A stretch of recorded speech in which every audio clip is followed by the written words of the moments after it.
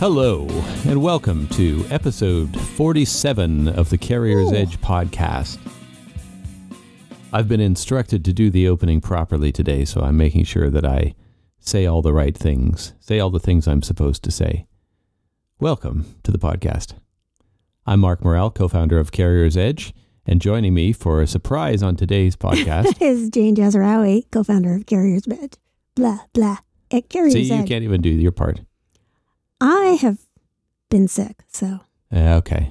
You do have an excuse. You've been sick. And that's why I have this lovely, sexy, gravelly voice. Not sick with COVID-19, thankfully. No, I have a chest infection. Mm-hmm. So, yay me. Tell us about the fun with that chest infection. I have asthma. I have an underlying condition. I've had it since I was a kid, so stress tends to bring out the chest infections and pneumonia and all that stuff in me naturally. So, hey, presto, freaked out by COVID-19 because if you have an underlying lung infection, it's very dangerous. So therefore, I get a chest infection. And just to spite you, because I know Yes. It's only because you kept telling me I was fine that I had to get an actual chest infection. Such is the nature of our relationship that Jane gets sick to spite me. Mm-hmm. Or in your head, anyway. So anyway, that's the big news, is that I'm sick, but not with COVID-19. That you won that round. You actually got sick. So if I do cough, then that's why. Well, I'll edit that out. That's why my voice is gravelly. I can't fix. But that is not what we were going to talk about today. No, I just asked you to talk about that because I wanted to make some adjustments to levels. I know. So, you weren't even listening. I listened. I've heard it before, so it's not really news to me. Well, you've lived it, so. Yeah. And you had to run to the pharmacy. Mm-hmm. And as you have been very good this COVID-19 holiday. I know. This COVID tide. Yeah. And you've been doing all the groceries and all the pharmacy runs because, as previously stated, I have an underlying condition, which freaks me out. So all that, and then you get into all that mental health revolving around the virus. I mean, it's not just me who's stressed; everybody's stressed. Yeah. And I don't even have to go outside. So, you think about all of the people who do have to work, and the people who have to work on the front lines, and how stressed they must be. Yeah. I can't even imagine, because although I find that the less control that I have over a situation, the more stressed I am about it. So the people who are on the front lines are doing certain things to protect themselves, and they are active, like they're actively doing something. So I can see in that position, if it was me, I would probably feel like I had a little bit more control, but sort of. Well, there's also that element of familiarity with something. It's really unsettling when it's new or it's unfamiliar situation and you're not sure what's going on. But if you're there in the front line and you see these changes being made on a day-to-day basis, like the grocery store people who started with one set of rules and they changed it and they had more things each day. And now they've got this whole rigid routine and they're behind plastic, and they probably feel pretty comfortable about what they're doing because they've seen all of that stuff change, and they are also familiar with the terrain that they're working in. So that's it's not saying that, it's everybody who's on the front lines is fine. That's not what I'm saying at all. I mean, it must be horrendously stressful. But there's another kind of stress where you can't see the front lines and you don't know what's going on. And that tends to be where my stress comes in. If something is actually happening, I have no stress. I just do stuff. Yeah. As soon as I'm just thinking about the possibility, that's where my stress comes in. Well, and another part of it is context or frame of reference. So you're staying home, you're doing all the things you're supposed to do, but if you will go for a walk and you maybe brush by somebody and you're 5 feet away from them instead of 6 feet, you're like, oh my God, did we get sick? Because you don't really have a frame of reference that, no, that's not really the issue. It's only when you go out into the public and see other things that people are doing that you start to understand why it's still spreading and the kind of things that actually are a problem. And then from that, you can see, oh, what I'm doing really isn't much of a risk. Relatively speaking, it's not really much of a risk what I'm doing. So yeah, it's good to sort of follow all the rules, but it can be stressful when you don't have that context to see where your actions fit into the continuum of all of the possible actions and what risk they present. So I can see why that's a little bit stressful for people as well. But anyway, let's not talk about this. On more positive news, it is approaching the middle of May. I guess by the time this comes out, it will be the middle of May. The weather is getting better. Our pool is open. Nothing matters in the world. Everything is right with the world. And for any Americans who may be listening, this weekend is a special one in Canada. It is the May 2-4 weekend, which doesn't always fall on the 24th. But rarely does. Yeah, it's like the third week of May, and the actual holiday is it Victoria? No. Victoria Day. And Victoria Day, because we are part of the Commonwealth, and Queen Victoria, etc. But May 2-4 is really referring to the beer that you would drink while camping. Yes, the 24 pack of beer. I don't know. Do Americans have 2-4s? Yeah, for sure. Yeah, is it a thing? I don't know if they call it a 2-4. Yeah, well, when we were younger, a box of beer. Our Gen X version of teenagehood, a 2-4 was 24 bottles of beer in a box, and that's what you had. You got one for the weekend. You got a 2-4, or if you were a big drinker, you got a couple of 2-4s. Yeah. Put them in the back of your truck and went and camped. Yeah, and the weather is always terrible. That's the thing. It's always like this first weekend of summer and everybody's celebrating and wanting to go outside and do stuff, and sometimes there's fireworks and things, but the weather's always terrible. Oh, yeah. May 2-4, you might get one rainy. Nice day, but then it's going to rain. And same thing this weekend. It's going to have one nice day and then 2 crappy days. Which is fine because we're not going anywhere. Yeah. So for the nice day, we'll be outside. For the crappy days, we'll be inside. Scarred by my younger years. Oh, my God. I keep hearing about Mark's camping escapades with his friends. It was always cold and rainy. And we never had a tent that actually closed properly. So the water would not only leak in through the roof, but would sort of run in through the front opening. So you wake up in cold water, hungover, of course, because of ill adventures the night before. And cold, but at the same time, it's hot because you sleep in too late. So the sun, when it's a good day, the sun bakes you and makes it worse. Or it's not a good day and you're freezing. But either way, you're getting eaten by bugs. Yeah. And black flies. So these aren't the bugs. Ontario cottage country, or like camping, the areas where you camp. In May, it's the season for black flies, which are those flies that they don't sting you. They actually take chunks out of you. So people would walk around with bleeding necks because people have been bitten by black flies. So that's another fun time. Yeah. And so just to contrast Mark's experience, now I too went camping when I was a teenager or in my 20s, and did go camping on the 2-4 weekend, and not that much, though it wasn't a thing. But my parents were immigrants, so they came from England, and I was born here, but they moved over here, and neither of them camped because my mother's family never did it. It's not a thing in England, really. Like, I think you can. I think it is a bit, but it's not like it is here. And my dad, never really did it. So we never really did it when we were growing up. And if we did any kind of road trip, it was to a cabin. Like, we definitely got all the amenities and stuff like that. We're not roughing it in the bush.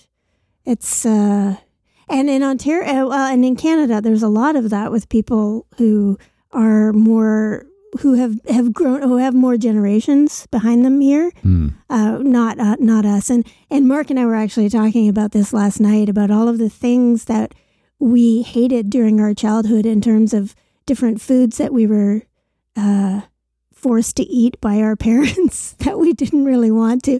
In the days before, food preferences were an issue, and you got what you got and you ate it, or you got hungry. So that was it.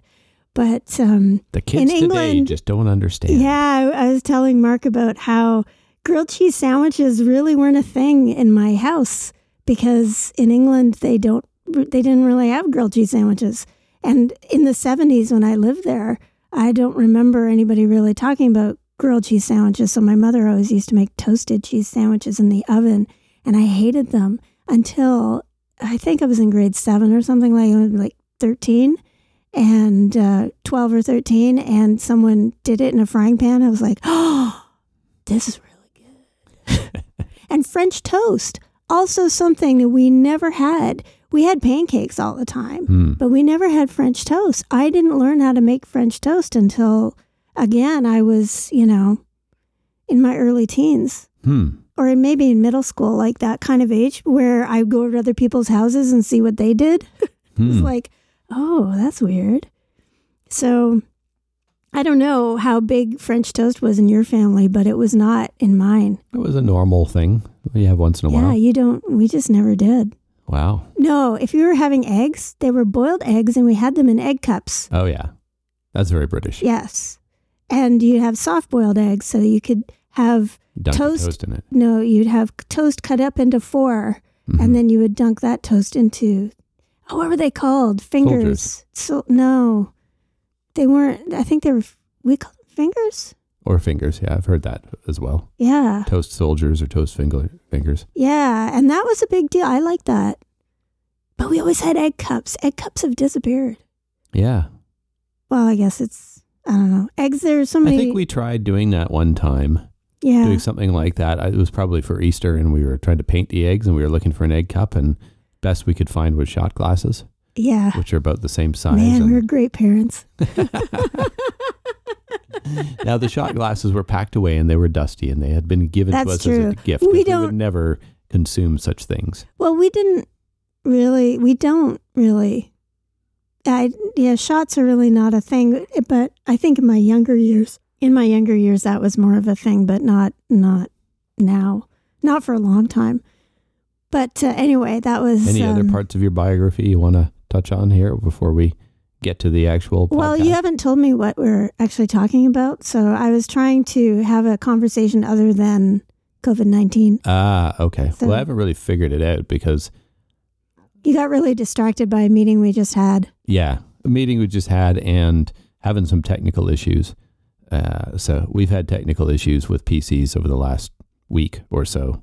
Well, not PCs, with our Macs. Yeah, with our computers. So I think I'm 2 for 2 on crapping out my Mac. You have 100% track record of breaking every Mac. My Logic board, and it was the latest was my Logic board, and I don't know what it is that I do to my computers. It's not just a Mac. It doesn't happen to be... Yeah, happen on PCs as well. You can wreck every machine that you have. Yeah. Actually, PCs will go quicker. Yeah, you Macs. must give off some kind of electrical signal or something. I've always thought that because it works actually in a more positive manner with photocopiers. I am great with photocopiers and printers and all of that stuff like that. Yeah. Often I just have to sort of be there and things start working. But a computer, I guess that intense life force that I have. That's what it is, yes. It just overwhelms life force is too much. A computer. But I did learn an important lesson. So we have focused a lot on having backups. So we all have backup drives connected to our machines, and we set them for continuous backup. So everything that we do is always replicated across a bunch of different drives. So we've got that. And I recently added an online backup service as well, so that in the event that the house burns down or there's a flood or some ransomware thing hits and locks up our backup drives, we've got offsite backup through this cloud, this online system. So we're well set in terms of backing up the data. But what we didn't really have covered well is what happens when your machine goes down. And so Jane's machine went down, which you'd think by now I would be getting used to. I expected enough that I get the extended warranty on it. With Jane's machine's extended warranty is a good purchase, as I have learned. It will always pay off. $200 for the extended Apple Care is much better than the $900 for a new Logic board. They're going to stop letting me buy it at this rate. I'm going to be like an insurance risk. So we realized that we need a spare. And we have one spare machine, which is the one that I use in my studio for recording. But it's kind of old. It's good for recording because we don't really do a lot of complicated stuff with that.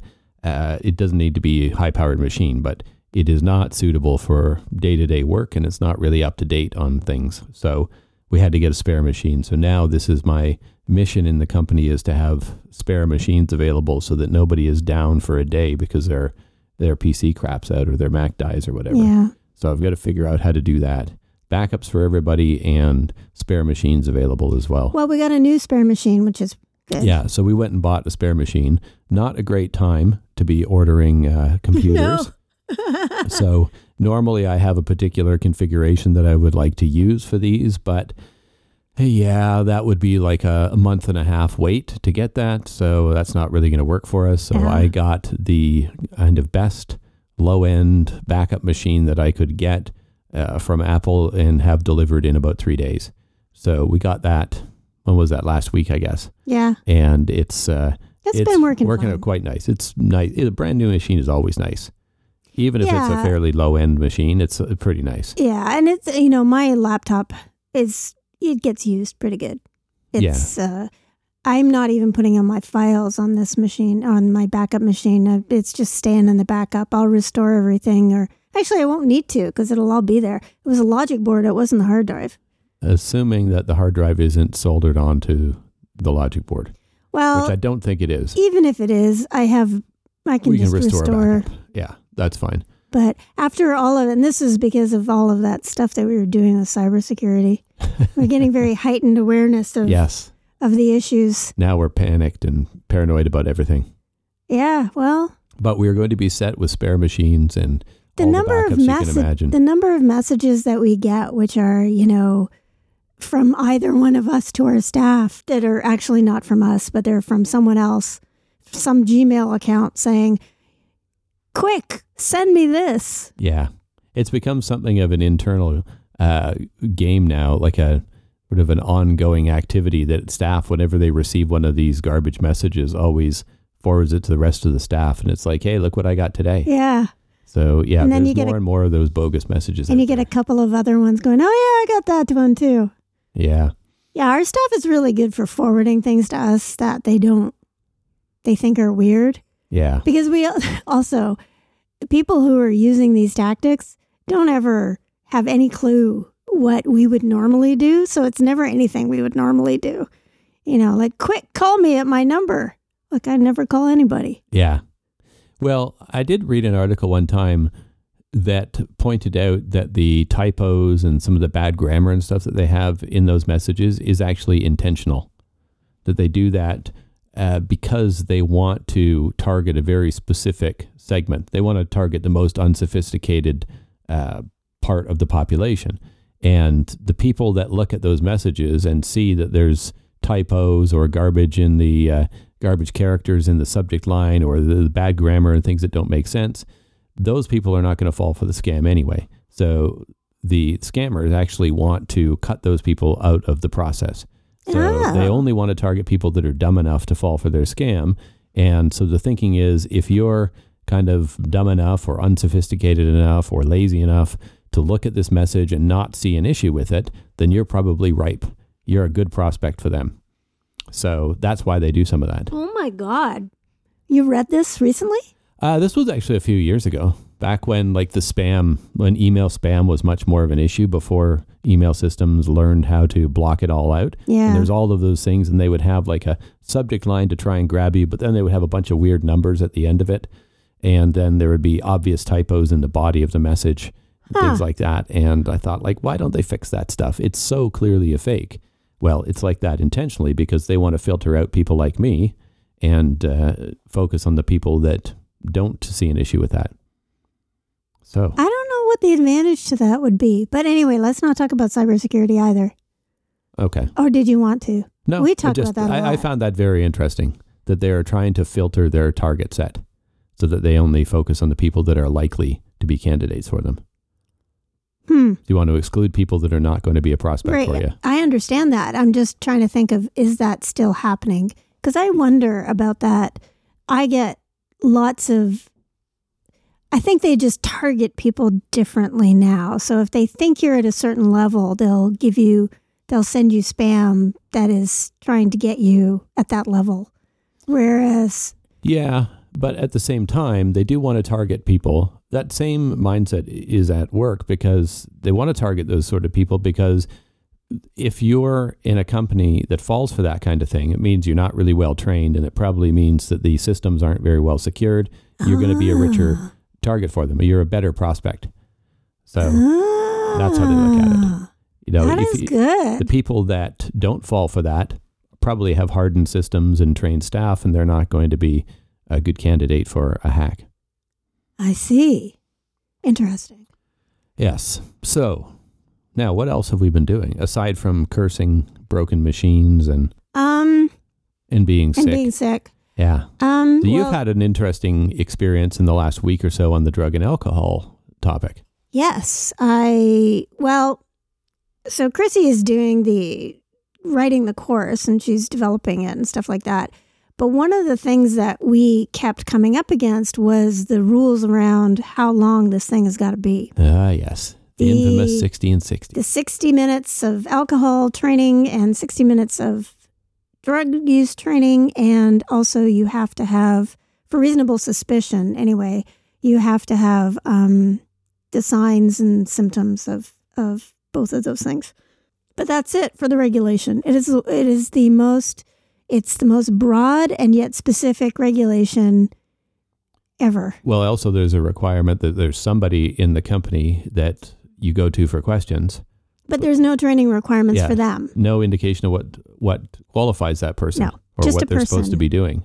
Yeah. Yeah. Who's supposed to, so that's very vague. So we ended up going back and forth about, should we make the courses longer to cover 60 minutes and 60 minutes of just alcohol and drug content. And then add all the other stuff on top. And then add the other stuff on top, which seems like that's a lot. And also that makes it for a very long course. Especially online. It kind of makes sense in the context of classroom, where you can spend an hour doing exercises and scenarios and things like that, and that time goes by a lot more quickly. But you move that online, inevitably it takes less to cover the content. So, and also the thing is, when you're doing it in a classroom, that 60 and 60 is not a huge thing. You can still do it in a morning. Yeah. Like that's a half day session. Okay, we can do that, and we can cover, you can cover quickly the process and stuff like that. And if there are questions, then, there's lots of time for that. And you could go till like 2:00 if you wanted to, and, have like a 4 or 5 hour session, and that would be fine. But when you go to online and you don't have the ability to have discussions, and it's, 60 minutes of online content is very, very, because what happens with online content, it is very, what do you call it when it's made small? Condensed. Condensed, thank you. There's a lot of condensation. Condensing of the content. Yeah. And so an hour of online content is going to be... Yeah, compressing is a better word. Is going to be like 2.5 hours of a classroom, because you don't have you've already decided what wording you're going to use. There's no questions. There's no sidebars, when people try and take you off topic. You don't have any of that. You don't have the classroom management part of it, or you don't have the interactivity part of it, which takes up time. Mm-hmm. Like even when you're just introducing a new topic, that can be 10 minutes. And whereas in an online format, that can take 1 minute. Yeah, 30 seconds, depending on how fancy you want to make it. And so the regulations were written when it was only classroom training that was available. Mm-hmm. And now there's this online, and no one's updated it, but there's this online thing. So I eventually used my contacts at the TCA, who used their contacts with the FMCSA to get me an answer, which was really nice. So now we have an answer in writing about the fact that you can combine the testing process with in that 60-60, which makes it so much easier. that so you don't have to, try and figure out how much content how much bizarre thing about alcohol abuse that you want to add in, except for the major stuff. You really want to put the major stuff in, but how detailed do you want to get? And people don't, it's not the place. Yeah. So. And the other point about that is, that I think is interesting, is that they keep adding to the drug testing rule. Not the alcohol so much, but drug testing, like now you have the clearinghouse. So that is an hour worth of training just by itself. And that's not even training on how to log in and manage the system. That's just training on what it is and why you should do it and who's supposed to do it and when you're supposed to do it. All of that is half an hour to an hour of online training. So you could spend 2 or 3 hours in a classroom just talking about the clearinghouse. Yeah. So you've added that, but you still have, and reasonable suspicion involves the clearinghouse. So where are the regulations on that? And it really is annoying because they won't update those regulations and make them clearer, but they'll certainly update, all the regulations around it, which is annoying. And, but anyway, we figured it out. So now you've got a definitive answer, and we do. So you've got a plan for an overhauled drug and alcohol course. Yeah, well, it's in process, right? It wasn't like we stopped writing it. We were developing content as it was going on, and I'm in the middle of reviewing the drug and alcohol overview course, which is really nice because it updates so much stuff. Like, what we used to refer to as alcoholism is not referred to that as any, like that's not how you talk about it anymore. It is actually now called alcohol use disorder. So they are making it more of a medical term rather than how previously it was talked about, where it was more of a, people used to think, back in the day, that it was more of a choice. Yeah, it was more of a behavior thing. Yeah. And as time has gone on and we realized that, society has realized that alcoholism is not something that really is controllable. So it comes into the whole disorder category, which, to get really technical, there's a medical thing called the DSM, which is like a list of all of the things that you can have. And I know about this DSM because it also involves autism, which I learned about it when I was learning more about autism. I found out about this, and it was the DSM-4 at the time. It was the 4th version. And there was a whole big thing about what was going to change between DSM-4 to DSM-5. And I guess somewhere in there, alcohol use disorder got added to the DSM. And I don't know specifically, but I do know that you can, when it is classed in the DSM, it is easier to diagnose, it is easier to treat, it's easier to get support for.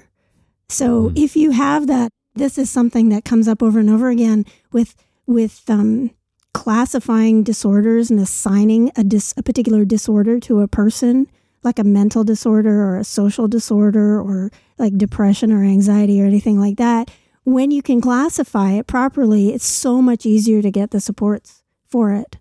So it's a useful tool. So I think it's very useful for drugs and alcohol in terms of removing stigma and having people feel easier about getting tested, and like having a drug test and failing the drug test and what the consequences are. There is even though it seems like a very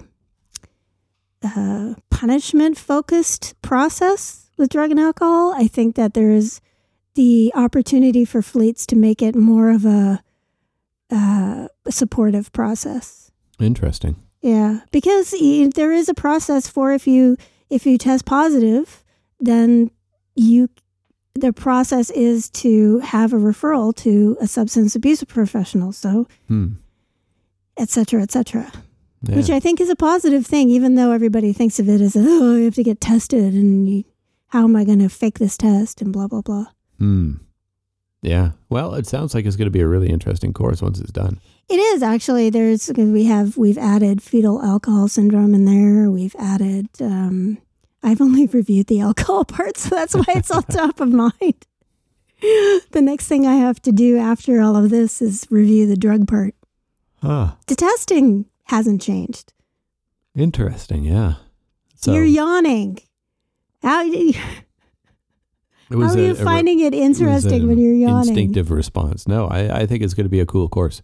I'm looking forward to seeing it. Okay, good. I do like seeing all of these times that we take an existing course and completely rebuild it.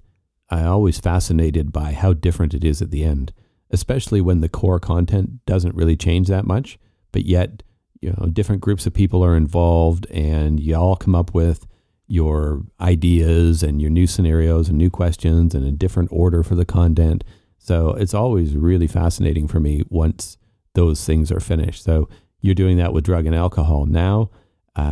You just did that a couple months ago with the whole border crossing and the CTPAT inspection stuff. And I know you're also doing that with the whole fatigue and wellness thing. And in fact, is now going to be fatigue plus wellness rather than just a broad wellness course. I think it's actually going to be separate modules for everything. Really? Well, Tiffany came back to me was saying that I can't just put it in one topic. It's a 2-topic thing for diet. So what we used to have was we would have diet and exercise. Diet was one topic and exercise was another topic. Mm-hmm. And we had one of the mini courses was diet and exercise. But diet has become, and it's like diet and exercise. It's become a lot more complex. Yeah. Well, and even fatigue has become so much more complex. So when I wrote it 6 or 7 years ago. That original course was like 2010. Oh. So 10 years ago. Because it came out right around the time that CSA 2010 was a thing. I would have to look at my computer for that and see when the files were from, but I believe you. But but it's that was when there was such a big push on sleep apnea coming out of sleep the apnea CSA stuff. Yeah, sleep apnea is still a thing. It's still a problem. But that was 10 years ago. A lot has changed then on the diet side, on the exercise. We knew that there was a ton of exercise stuff that was going to need to be added just because of what's available in cabs now. Yes. And so we haven't even gotten to exercise yet. We're still on diet. So that's why I think that each of those modules are going to be their own. And they're going to be fine as standalone modules. Interesting. And, rightly so. They should be. I mean, we did it as a whole wellness course because the partner that we were working with wanted it, like that's what he pitched, and I thought but now, and so many people have put so much work into all of these different things, diet and exercise and fatigue, that it's not, you can't gloss over it anymore. Glossing over it is it just doesn't give it the time it's more valuable.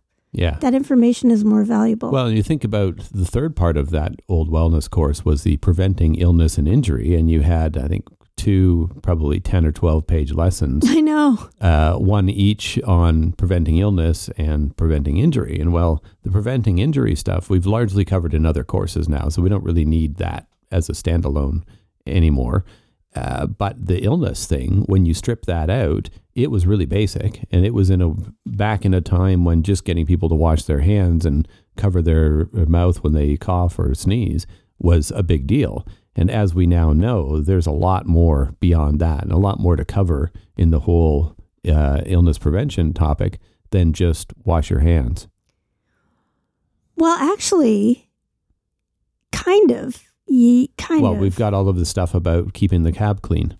Well, yeah. Okay. So my point wasn't that there wasn't more content. There is more content, but washing your hands is still washing your hands. It's still the number. Yeah, that hasn't changed. So that will still be there, but there's all these other things that we're going to add in. Yeah. And scenarios and more real world examples. And one of the things that I want to do is address, what do you do in, not necessarily for COVID-19 specifically, but what do you do when something like this happens? Where do you get information?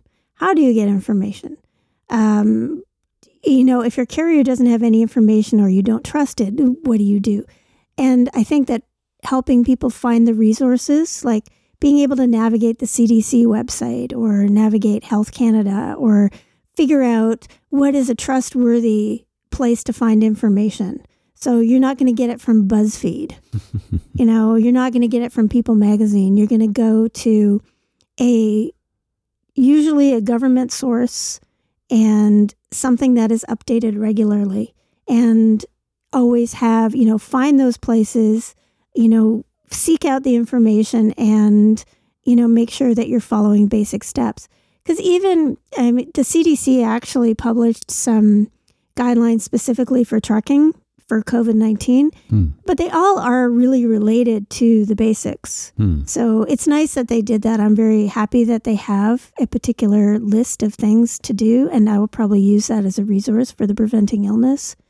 But those kinds of that information is usually in a more generic format in a number of different government websites. That's an interesting point, and one that really applies to a lot of other subjects as well, because it's the same kind of thing about the diet. You're talking about illness prevention, but I'm realizing that you need to stay updated on diet stuff as well. What are the best practices? What are the current recommendations? Where do you get information on that? Because you're not going to be getting it from somebody who is producing a bunch of sugary or fatty food products. They're not going to give you good information.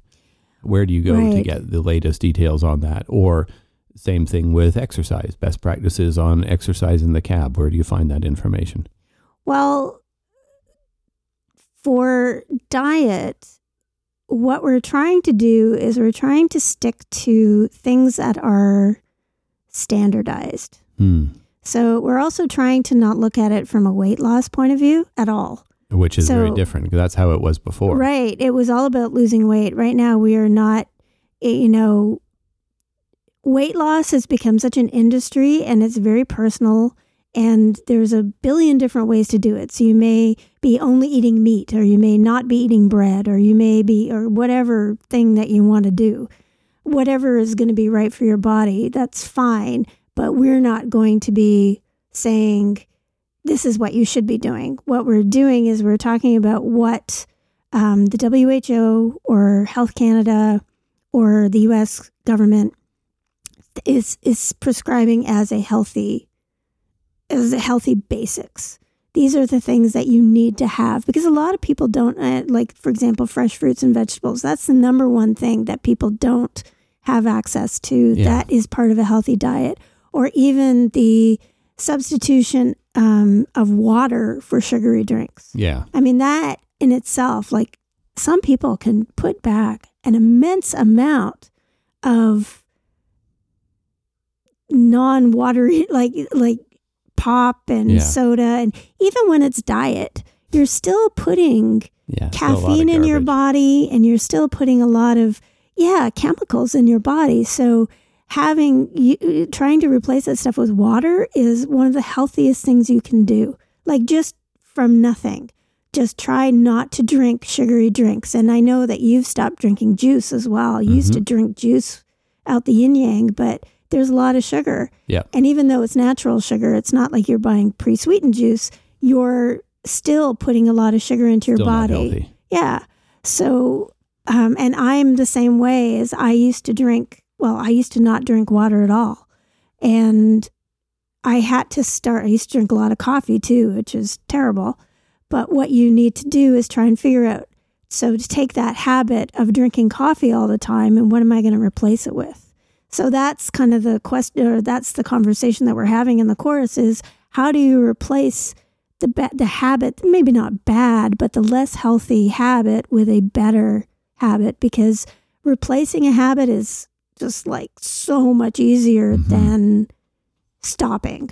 So if you want to stop smoking, replacing the your desire to have something in your mouth, the physical motions, is much easier. So the same thing with coffee or soda. If you want to stop, or if you want to cut down on that, then you replace it with something. So right now, because I have this chest infection, coffee is not the greatest for me right now because I want to get as much liquid through me as possible. And coffee is a diuretic. So it basically prevents that. So I'm just sucking back the tea. And it's a replacement. I mean, it's not as satisfying as coffee is, but I'm okay. I can handle it. And I like the tea, so ginger and turmeric. I used to think it was turmeric, but it's turmeric. Well, there you go. I learned that from TV. You're expanding your horizons. I am. But that replacing thing is really powerful when you stop thinking about quitting and you start thinking about replacing. Or changing.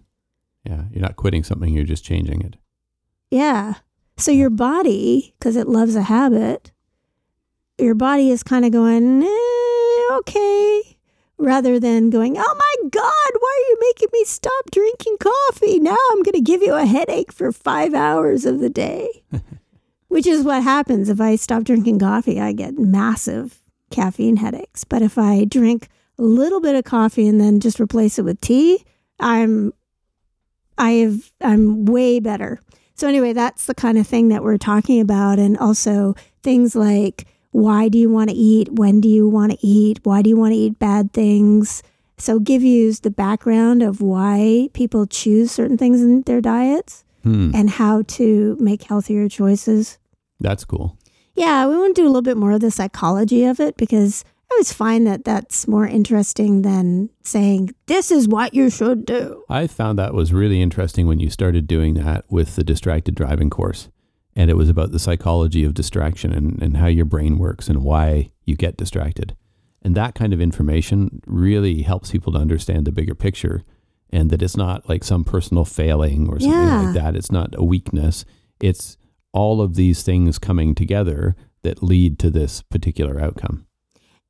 And you kind of, when you understand something, then you can make better decisions about it. Yeah.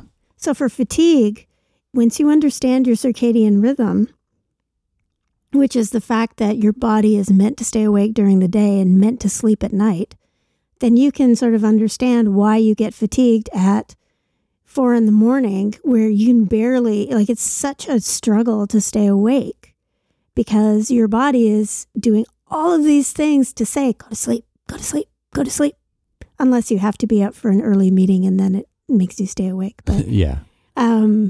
But in general, that's how it's supposed to work. And so when you understand that, then you can sort of make decisions about, well, maybe this is when I take my break. Or maybe I'll change my shift to this, or maybe I'll black out my windows while I'm sleeping to sort of mimic nights my body is tricked into. Because actually circadian rhythms are often based on your perception of light. So your body reacts to the amount of light that there is and makes you sleepy or not sleepy. I think that's an interesting distinction in sort of how you're approaching the courses, that it's more about giving the people the information so they can make the right decisions or make informed decisions that are the right ones, rather than telling them this is the rule and you must do it and not providing any more data, and sort of trusting them to make the right decision if you give them all the information. And so here's all the information that leads to that regulation or leads to that decision. You can make your own decision, but once you see why it's all happening like this, you'll probably end up in the same place too. You'll make the right decision. One of the things that I say over and over and over again is that training is never going to make someone change their behavior when they don't want to. Yeah. And so people who send, drivers hit a wall and then they get sent to training, that doesn't mean they're never going to hit that wall again. Especially, is never going to make them choose a different behavior. It's not going to make them change their behavior if they don't want to change their behavior. My approach is always to not say you should.